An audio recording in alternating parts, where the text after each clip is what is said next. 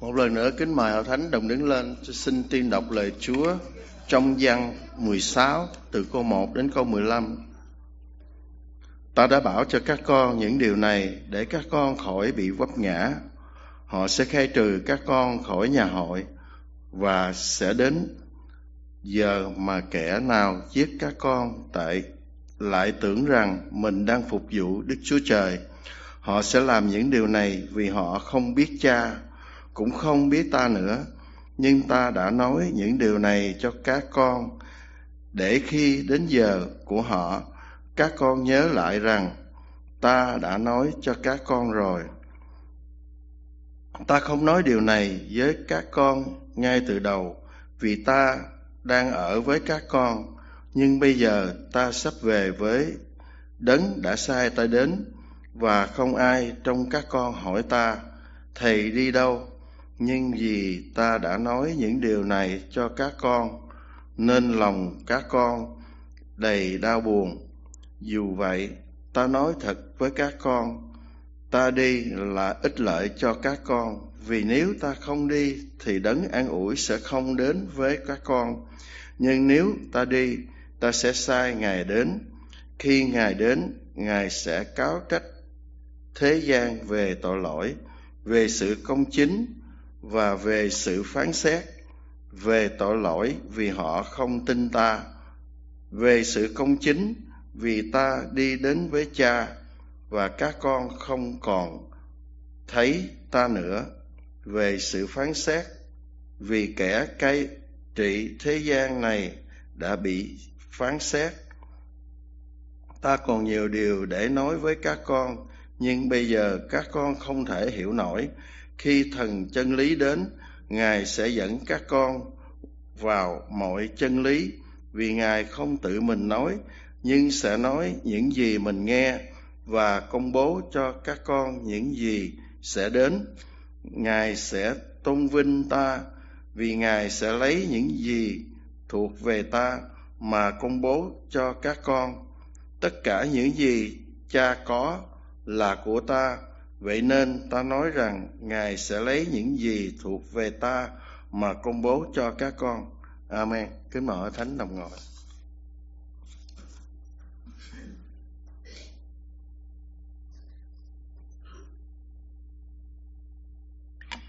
Kính thưa Hội Thánh, trong suốt tháng Giêng chúng ta học trong Sáng Thế Ký. Sáng Thế Ký nói cho chúng ta biết về Đức Chúa Trời. Đức Chúa Trời Ngài là Đấng toàn năng, toàn tri, toàn tại. Và trong suốt tháng Giêng chúng ta học rất là nhiều bài học về coi như là cái hành động của Chúa, cái chương trình của Chúa như thế nào cho nhân loại. Và trong tháng 2 này chúng ta đi suốt cái chủ đề về Đức Thánh Linh. Đức Thánh Linh là Đấng hướng dẫn. Rồi cái tuần tới đây là Tết. Đức Thánh Linh liên hệ tới cái Tết như thế nào?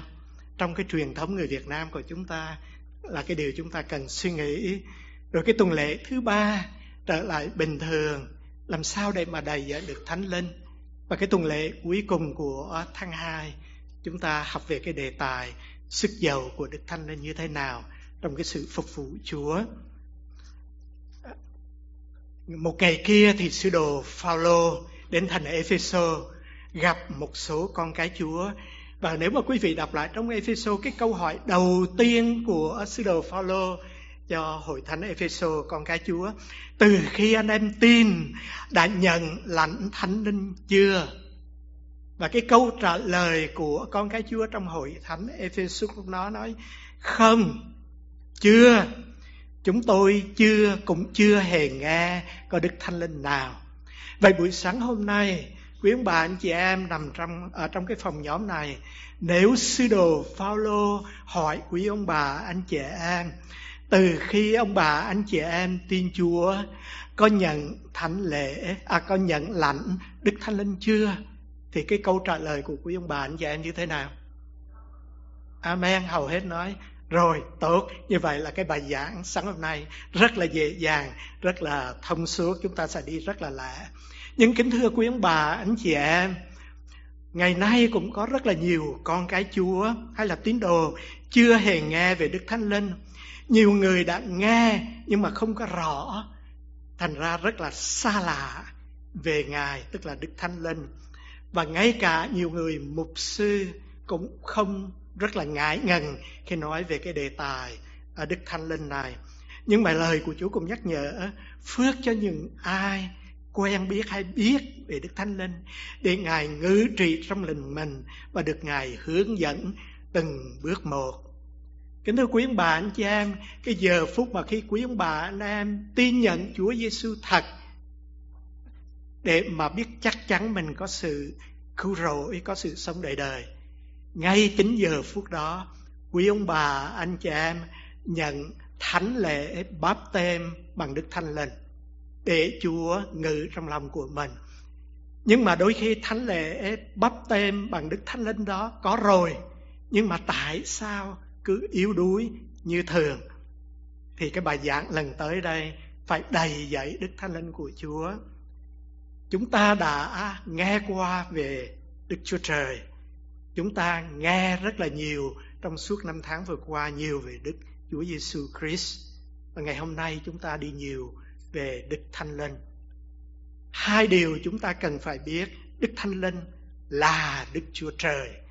Và điều thứ hai, cái công việc của Đức Thánh Linh là như thế nào. Hiểu rõ được hai điều này thì tuần tới cái bài giảng nó mới rõ hơn. Và tới làm thế nào để dạy Đức Thánh Linh thì mới càng rõ hơn nữa.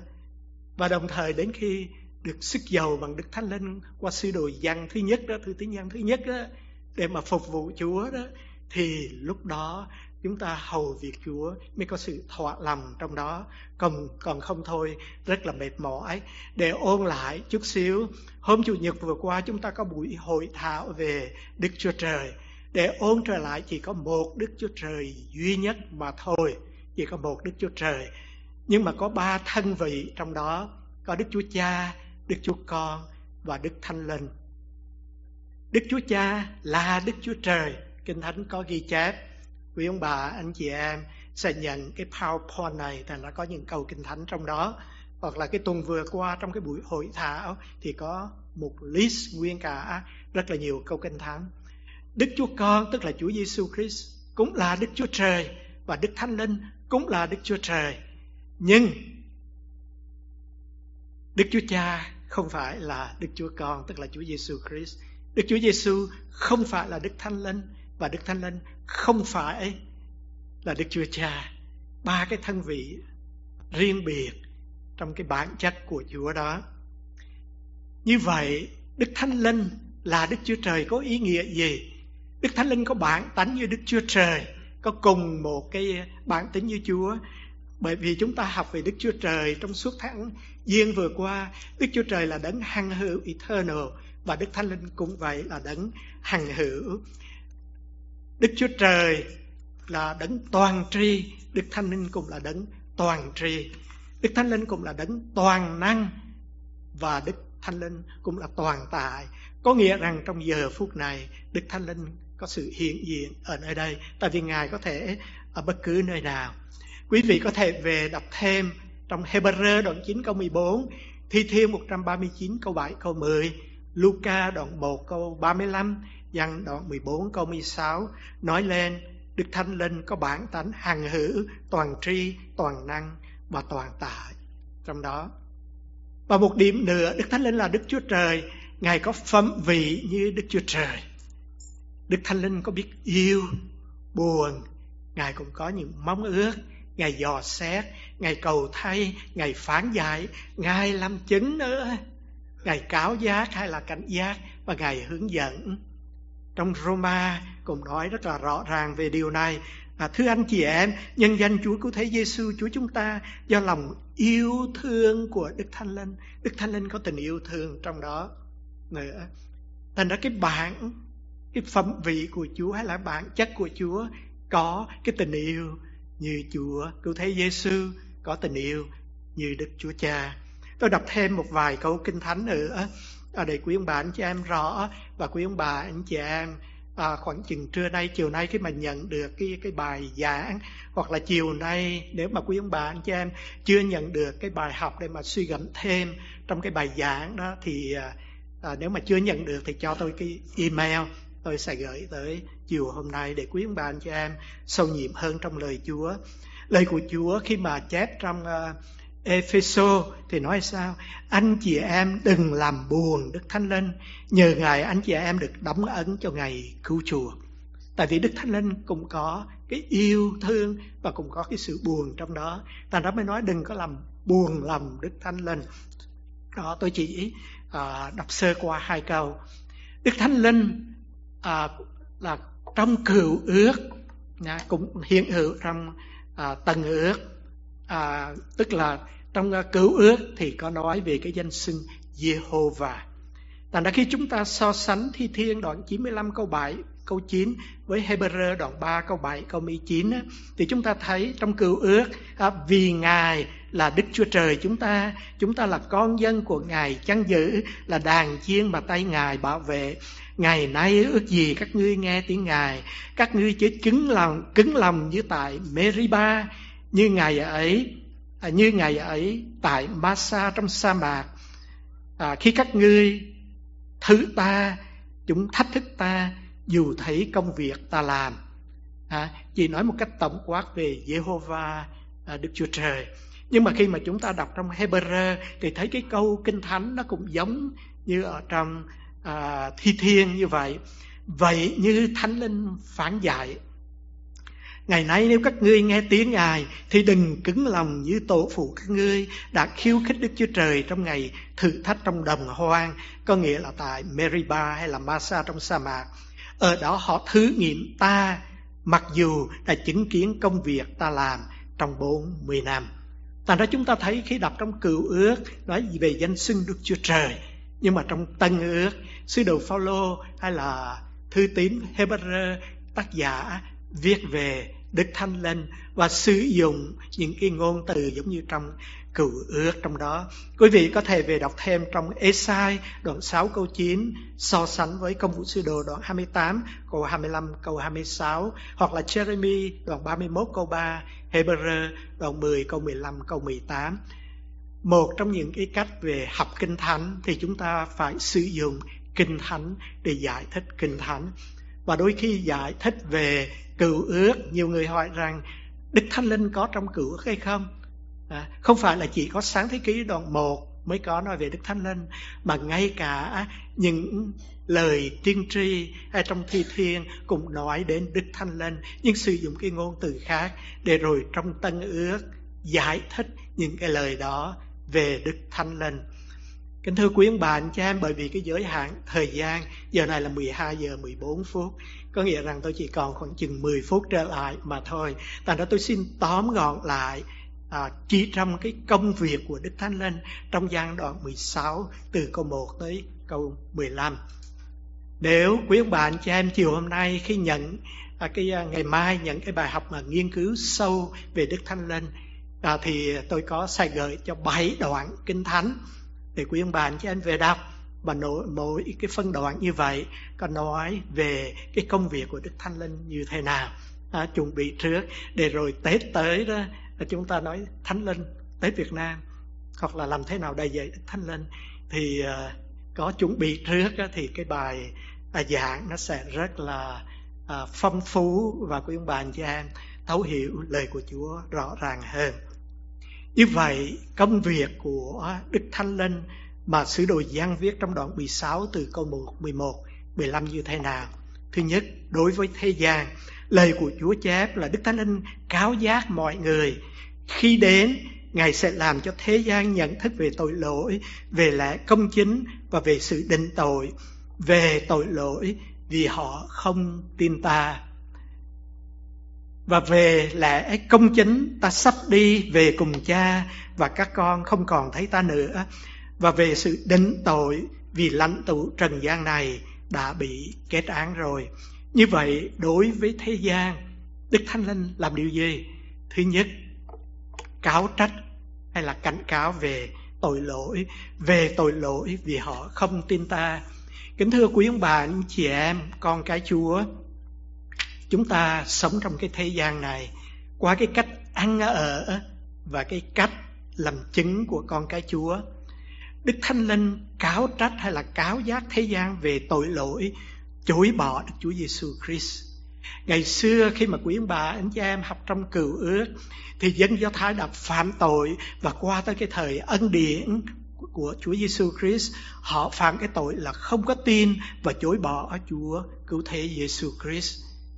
Họ không có tin mà họ không có chấp nhận đến nỗi họ đóng đinh Chúa trên thập tự giá. Và ngay cả sứ đồ Phao-lô cũng nhắc nhở cái tội lỗi của dân Do Thái đó, hay là các ngươi đó, đã đóng đinh Chúa cứu thế trên thập tự giá. Các ngươi đã, ở đây là Phi-e-rơ nhắc nhở, các ngươi đã mượn tay độc ác mà đóng đinh Ngài trên thập tự giá.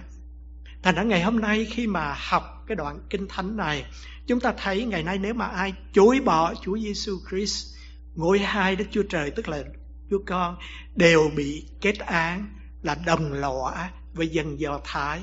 Công vụ Sứ Đồ đoạn 2 câu 23. Và khi sứ đồ Phao-lô giảng cái lời giảng rất là ngắn ngủi, nhắc nhở lại các ngươi mượn tay độc ác mà đóng đinh Ngài trên thập tự giá và giết đi. Và dân sự của Chúa hay là dân Do Thái lúc đó, họ cảm biết về cái tội lỗi, họ đau khổ, họ kêu lên: anh em ơi, chúng tôi phải làm chi? Và trong cái ngày hôm đó, cái ngày nói là cái luồng gió Đức Thánh Linh thổi đến, trong cái ngày lễ ngũ tuần đó, thì kết quả có 3.000 người được cứu. Tại sao họ được cứu? Bởi vì họ nhận thức được trước đó họ chối bỏ Chúa Giêsu Christ, Đức Chúa Con, ngôi hai Đức Chúa Trời, và họ ăn năn, họ quay trở lại tin nhận Ngài, và 3.000 người được cứu ngày hôm đó. Có người cũng nói với tôi: tin Chúa thì tốt, nhưng mà xong không có tin thì cũng tốt thôi. Tại Kinh Thánh nào có nói là phải bắt buộc. Có nhiều người nào quý ông bà anh em gặp có thể nói vậy: tin cũng tốt, không tin cũng không sao. Nhưng mà lời của Chúa chép trong Giăng đoạn 3 câu 18, câu 18, câu 36: ai tin Ngài thì chẳng bị xét đoán đâu, ai không tin đã bị đoán xét rồi, vì không tin đến danh con một Đức Chúa Trời. Ai tin con thì được sự sống đời đời, ai không chịu tin con thì chẳng thấy sự sống đâu, nhưng cơn thạnh nộ của Đức Chúa Trời vẫn ở trên người ấy. Có nghĩa rằng sao? Có nghĩa rằng là nếu mà không có tin Chúa Giêsu Christ, Đức Chúa Con, ngôi hai Đức Chúa Trời, là cái tội rất là nặng, đáng bị trừng phạt. Cái điều kế tiếp là Đức Thánh Linh cáo dắt mọi người về cái sự công bình. Kính thưa quý bà anh chị em, nếu quý bà anh chị em đọc lại trong Tân Ước, nhất là 4 sách Phúc Âm, khi mà người Do Thái họ nộp Chúa Giêsu để đóng trên thập tự giá, thì họ cho rằng Chúa Giêsu là cái kẻ phạm thượng, là người gian ác, phạm thượng, thành ra mới bị đóng đinh thập tự giá. Nhưng mà khi Đức Chúa Trời khiến cho Chúa Giêsu sống lại về trời, là bằng cớ để cho thấy rằng Ngài là đấng công bình, đấng thanh khiết. Cho nên khi Phi-e-rơ đầy dẫy Đức Thánh Linh của Chúa, thì ông mới có thể mạnh miệng, ông tố cáo hay là ông cáo giác người Do Thái lúc đó. Các ông đã chối bỏ đấng công bình và thánh khiết. Các ông đã giết Chúa của sự sống mà Đức Chúa Trời đã khiến cho Ngài từ kẻ chết sống lại. Và chúng tôi là những người làm chứng về điều đó. Công vụ Sứ Đồ đoạn 3 câu 14-15. Rồi cái sau đó ông kêu gọi họ lại ăn năn. Công vụ Sứ Đồ đoạn 3 câu 19. Vậy anh em hãy ăn năn quay về Đức Chúa Trời, ngõ hầu tội lỗi của anh em được tẩy sạch. Kính thưa quý ông bà anh chị em, đối với thế gian, cái công việc của Đức Thánh Linh là cảnh cáo hay là cáo giác về tội lỗi. Cái thứ hai là về sự công bình. Và đồng thời cái công việc của Đức Thánh Linh là cảnh báo về cái sự phán xét. Về sự phán xét vì vua chúa của thế gian này đã bị xét đoán rồi. Kính thưa quý ông bà anh chị em, lời trong Tân Ước là các thư tín của Phao-lô cũng nhắc nhở đến vua chúa của thế gian này là ma quỷ. Và khi chúng ta sống trong cái thế gian này, không phải là cái chiến đấu giữa người và người với nhau, nhưng đối với các đấng cầm quyền trên không trung, có nghĩa rằng là ma quỷ và đồng bọn của nó. Và tại thập tự giá, kính thưa quý ông bà, anh chị em, nó tập trung toàn lực để đóng đinh Chúa trên thập tự giá của Chúa. Nhưng mà bị thất bại một cách chua cay, cũng giống như lời Kinh Thánh mà chúng ta đã học qua trong Sáng Thế Ký. Cái đầu, coi như là đầu của mày, tức là đầu con rắn đó, là sẽ bị đạp cái đầu cho nó vỡ, cho nó chết, và nó thất bại cái điều đó. Thành ra số phận của ma quỷ đã được đính đạt, án của ma quỷ hay là những người chống đối Chúa đã bị tuyên bố rồi, chỉ còn chờ ngày thi hành cái án phạt đó mà thôi. Kính thưa quý ông bà anh chị em, cái sự sống và sự chết của Chúa Giêsu, Ngài đã chiến thắng ma quỷ, chiến thắng cái thế gian và cái tội ác. Và khi mà Chúa đã tha tội, Chúa tha một lần là đủ cả. Thành ra không có cần phải nhớ lại những cái điều lầm lỗi chúng ta đã xảy ra trong quá khứ. Bởi vì khi tin nhận Chúa, Chúa nói, hễ ai tin ta thì nhận sự sống đời đời. Chúa đã tha rồi, đừng có nhớ nó nữa. Cái con người chúng ta là con người phàm, đôi khi chúng ta nhớ những điều mà Chúa đã quên, và chúng ta cứ quên những cái điều Chúa nhớ. Chúa nhớ quý ông bà anh chị em đã được sự cứu rỗi, có được sự sống đời đời. Và Chúa quên tội lỗi của quý ông bà anh chị em đã được Chúa tha rồi. Nhưng mà khổ thay, cái mưu kế của ma quỷ đó lâu lâu nó cứ khơi, nó cứ nhắc rồi cái mình bắt đầu phân vân, không biết Chúa có yêu tôi đủ để mà tha thứ tội lỗi của tôi hay không. Đó là lời của sáng hôm nay nhắc nhở cái sự phán xét nữa. Kính thưa quý ông bà anh chị em, khi mà quý ông bà anh chị em truyền giảng hay là làm chứng về sự chết và sự sống lại của Chúa Giêsu, thì chính Đức Thánh Linh cáo trách, cảnh giác cái người đó về cái tội lỗi, cái sự vô tín, cái sự lầm lạc. Quý ông bà anh chị em và tôi là con người, chúng ta không có cái tài năng hay là cái tài hùng biện để mà thay đổi được lòng người. Thay đổi lòng người là cái công việc của Đức Thánh Linh. Lời của Chúa nói chúng ta chỉ đi rao. Nếu không có ai nói, làm sao người ta nghe? Nếu mà người ta không có nghe, làm sao người ta tin? Nếu lời không có được rao báo thì Đức Thánh Linh không có làm việc được. Và khi ra làm chứng hay truyền giảng là gọi là tam thoại, người nói và người làm chứng, người nghe và Đức Thánh Linh. Cái công việc tin Chúa hay không tin, cái đó là cái công việc của Đức Thánh Linh. Nếu Đức Thánh Linh không có hiện diện, không có làm điều đó, thì tất cả những cái công lao của chúng ta trở nên vô ích. Và mỗi lần chúng ta truyền giảng hay là làm chứng là xác nhận cái sự thất bại hoàn toàn của ma quỷ. Nó không có còn là cái kẻ thù đáng sợ nữa. Mà nếu đã không có sợ thì chúng ta không có gì phải ngại ngần hay là lo sợ hay là lắp bắp khi làm chứng về Chúa Giêsu Christ, sự cứu rỗi của Ngài. Như vậy đối với thế gian, Đức Thánh Linh cáo giác mọi người về tội lỗi, về sự công bình và về sự phán xét.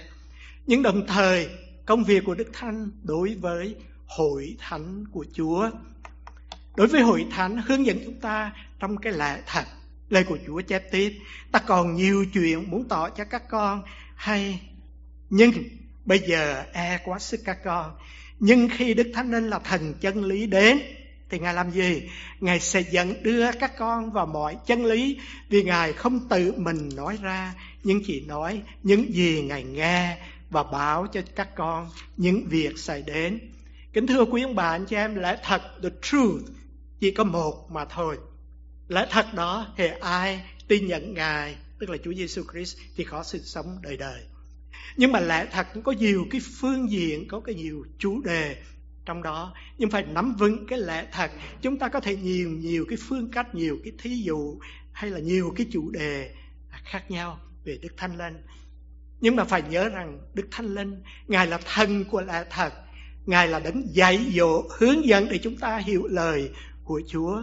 Đó lý do tại sao trước khi học hỏi lời của Ngài, tín nguyện chúng ta cần cái sự cầu nguyện trong đó, để thần của Chúa có thể mở trí chúng ta để hướng dẫn, dạy dỗ với các có thể là tín lý, các chủ đề trong đời sống, trong quá khứ, trong hiện tại, trong tương lai. Tại sao Kinh Thánh phải kể là từ Sáng Thế Ký mà tới Khải Huyền, rất là nhiều cái câu chuyện. Tiếng Anh thì nói là có the good, the bad and ugly trong đó, người tốt, người xấu, người lộn xộn gì trong đó, đủ thứ chuyện trong đó. Tại sao lại phải có những cái câu chuyện như vậy? Để cho chúng ta thấy được cái tình huống của chúng ta đôi khi nó cũng giống như những người trong Kinh Thánh ghi chép. Đức Thánh Linh là giáo sư lớn tối cao, có đủ tư cách khả năng giải thích lời của Đức Chúa Trời cho chúng ta. Nếu không có nhờ Đức Thánh Linh của Ngài thì chúng ta không thể hiểu được hoặc là hiểu sai. Và điều này có thể xảy ra. Tại xưa nay có rất là nhiều người đọc Kinh Thánh, nhưng mà không có nhờ Đức Thánh Linh hướng dẫn và dạy dỗ nên họ đã hiểu sai. Đó lý do tại sao có những tà giáo đã xảy ra. Tại sao có nhiều tà giáo đã dấy lên. Và nhiều người cũng có thể lợi dụng Kinh Thánh. Tôi đang nói về công việc Đức Thánh Linh đối với hội thánh ở đây. Nhiều người cũng sẽ lợi dụng lời của Chúa, cũng giống như ma quỷ giải nghĩa sai. Thì sao? Chuốc lấy sự hư mất cho mình. Phi-e-rơ thứ nhì đoạn 3 câu 16. Và quý ông bà anh chị em đã đọc xong sách Phúc Âm, sách Tin Lành, thì cũng có nói ngay cả Chúa Giêsu, ma quỷ mang Chúa Giêsu ra đồng vắng để thử nghiệm Chúa hay là thử thách Chúa. Và ma quỷ dùng cái gì? Ma quỷ dùng Kinh Thánh để mà đối chất với Chúa Giêsu Christ. Thành ra ma quỷ cũng thuộc Kinh Thánh lâu lâu. Mà nếu chúng ta không có hiểu cái lẽ thật trong Kinh Thánh, nhờ cậy Đức Thánh Linh để giải bày lời của Chúa, thì đôi khi chúng ta cũng vấp phạm trong đó. Và chúng ta phải hiểu như vậy. Cô-rinh-tô thứ nhất đoạn 2 câu 14 rất là hay. Vì người xác thịt không nhận được những sự thuộc về Thánh Linh của Đức Chúa Trời, bởi chân người đó coi sự ấy như là rồ dại và không có thể hiểu được, vì phải xem xét một cách thiêng liêng. Kinh Thánh là lời của Đức Chúa Trời, phải có Đức Thánh Linh hiện hữu khi mà chúng ta đọc lời của Chúa. Chỉ có Đức Thánh Linh mới có thể giải bày lời của Chúa. Và trong mỗi cái hoàn cảnh, trong cái đời sống, trong cái thời gian Chúa cho sống lâu trên đất này, thì lời của Chúa dạy là những cái lời sống nó phù hợp cho tình thế, cho cái hiện tại, cái thời điểm của chúng ta đang sống. Đó là cả một cái sự tuyệt vời trong lời của Chúa. Thành ra khi học hỏi Kinh Thánh với nhau, chúng ta có nhiều lứa tuổi khác nhau. Người lớn Chúa có thể dạy bài những cái bài học mà họ có được 50-60 năm trải nghiệm. Người trẻ tuổi mới 10 mấy tuổi, Chúa dạy dỗ những bài học phù hợp cho cái lứa tuổi mà có thể áp dụng được. Thành ra chúng ta phải có lòng tôn kính, cầu nguyện xin Chúa Thánh Linh mở mắt chúng ta thấy, mở tai chúng ta để nghe, mở lòng chúng ta để có thể hiểu lời của Chúa nói, sự lạ lùng trong kinh luật của Ngài, trong luật pháp của Ngài. Và đồng thời không phải là chỉ biết trong đầu không thôi, nhận không thôi, nhưng mà đồng thời phải áp dụng, sẵn sàng bước đi theo cái sự hướng dẫn của Đức Thánh Linh. Khó chứ không phải dễ. Trong Ga-la-ti đoạn 5 câu 19 câu 25. Nhưng mà đồng thời công việc của Đức Thánh Linh chúng ta biết đối với thế gian, đối với hội thánh, nhưng mà lời của Chúa cũng nhắc nhở đối với Chúa Giêsu nữa. Lời của Chúa thật là rõ ràng để chúng ta có thể rõ ràng phân biệt được cái công việc của Đức Thánh Linh khi gặp gỡ hay là đối diện với Chúa. Lời của Chúa chép câu 14-15, Đức Thánh Linh tôn vinh Ngài, tức là tôn vinh Chúa Giêsu Christ. Thành ra không có đảo ngược cái vai trò của cái thân vị của Chúa. Ngài sẽ tôn vinh ta vì Ngài nhận từ ta và truyền lại cho các con. Tất cả những gì của Cha đều thuộc về của ta, nên ta mới nói Thánh Linh nhận từ ta và truyền lại cho các con. Đây là công việc của Đức Thánh Linh. Thành ra Đức Thánh Linh hướng dẫn chúng ta vào trong cái chân lý của Chúa, để chúng ta hiểu được cái phạm vi, chúng ta hiểu được cái sự vinh hiển, chúng ta hiểu được cái ân điển, chúng ta hiểu được cái quyền năng mà không có thể nào cái trí tưởng tượng con người có thể đo lường được qua Chúa Giêsu Christ. Thành ra hiểu được Thánh Linh, biết được công việc của Đức Thánh Linh, nhờ cái Đức Thánh Linh thì mới có thể hiểu được công việc hay là cái thân vị của Chúa Giêsu Christ. Thành ra cái công tác quan trọng nhất của Đức Thánh Linh trong cái thế gian này, lời của Chúa chép tôn vinh Chúa Giêsu Christ. Đức Thánh Linh tôn vinh Chúa Giêsu cũng giống như Chúa Giêsu tôn vinh Đức Chúa Cha. Rồi đó là lời của Chúa chép như vậy. Nhưng mà tại sao có những cái câu hỏi, tại sao chúng ta đã xin cho được đầy dẫy Đức Thánh Linh mà không có được? Có nhiều người tới hỏi, dạ mục sư, con tin Chúa, con có được coi như được báp tên bằng Đức Thánh Linh. Mà tin Chúa thật đó, thì mới nhận báp têm Thánh Linh. Nhưng mà con cầu nguyện, lúc đó con hăm hở được đâu một tuần, nó xìu như cái lốp xe vậy đó, không có thấy Thánh Linh đâu cả. Con cầu nguyện xin cho đầy dạy Đức Thánh Linh mà xin hoài nó cũng vậy thôi, cũng mệt mỏi chán chường.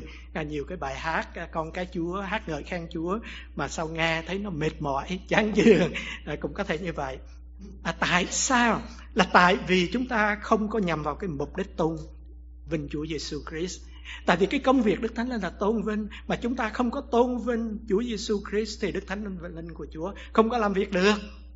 Thành ra bất cứ cái công việc gì chúng ta làm trong sự phục vụ Chúa, trong cái vấn đề đi học, làm công việc ở công sở, anh em đối diện với nhau, thông công với nhau, đi ra ngoài cộng đồng, tất cả đều phải tôn vinh Chúa Giêsu Christ. Mà nếu chúng ta coi như là cung kính xin Thánh Linh ngự trong lòng mình, để cái đời sống chúng ta tôn vinh Chúa Giêsu, làm trọn vẹn cái công việc của Ngài, thì chúng ta sẽ có được đầy dạy Đức Thánh Linh liền lập tức. Cái khó là cái chỗ tôn vinh Chúa Giêsu. Tại đôi khi miệng nói con tôn vinh Chúa, nhưng mà đi ra ngoài đường không thấy tôn vinh cái chỗ nào cả. Thành ra cái tôi bữa nay thiếu ông Trần ở đây. Ông Trần thì bây giờ đang còn giải phẫu ở Cozumel. Ông đi vacation rồi bị đau tim, vô phải thông tim 3-4 chỗ. Thành ra chiều nay thì bà Trần với là gia đình về lại thành phố Houston, còn ông thì đang nằm ở nhà thương chờ cho bình phục ở Cozumel, rồi sau đó sẽ bay về lại Houston. Đó. Thành ra lời của Chúa chép đó, khi mà chúng ta có cái đời sống cung kính tôn vinh Chúa Giêsu, làm trọn công việc của Chúa Giêsu giao phó, chúng ta sẽ nhận được Đức Thánh Linh đầy dạy. Tại vì Chúa Giêsu phán khi Đức Thánh Linh giáng trên các con hay là các ngươi, thì các ngươi nhận lấy quyền phép, tức là đầy dạy Đức Thánh Linh đó, thì làm gì? Làm chứng về ta. Công vụ sứ đồ đoạn 1 câu 8 nói rất rõ ràng. Thành ra nhiều người nói với tôi, có tôi đầy dạy Đức Thánh Linh mà tôi không thấy làm chứng gì cả, tức là chưa có đầy. Hoặc là tôi làm là tại vì tôi giỏi, thì cái đó Đức Thánh Linh không có hiện diện nữa. Rồi trong Giăng đoạn 15 câu 26 Ngài cũng phán về Thánh Linh là khi nào Đấng yên ủi đến thì Đức Thánh Linh làm gì? Làm gì?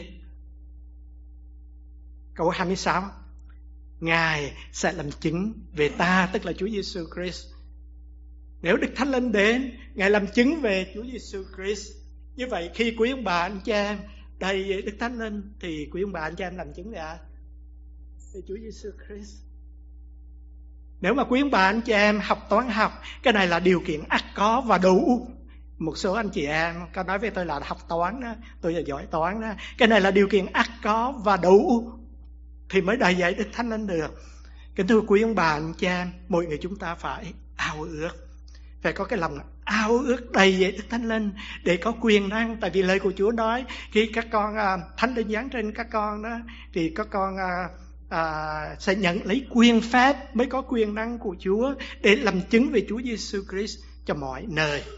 Chúa Giêsu chịu chết vì quý ông bà anh chị em và tôi, và Ngài sống lại không phải là để cho cá nhân chúng ta có sự sống đời đời ra khỏi địa ngục, nhưng mà muốn chúng ta có cái đời sống tôn vinh Chúa qua cái sự truyền giảng, qua cái sự làm chứng về Ngài.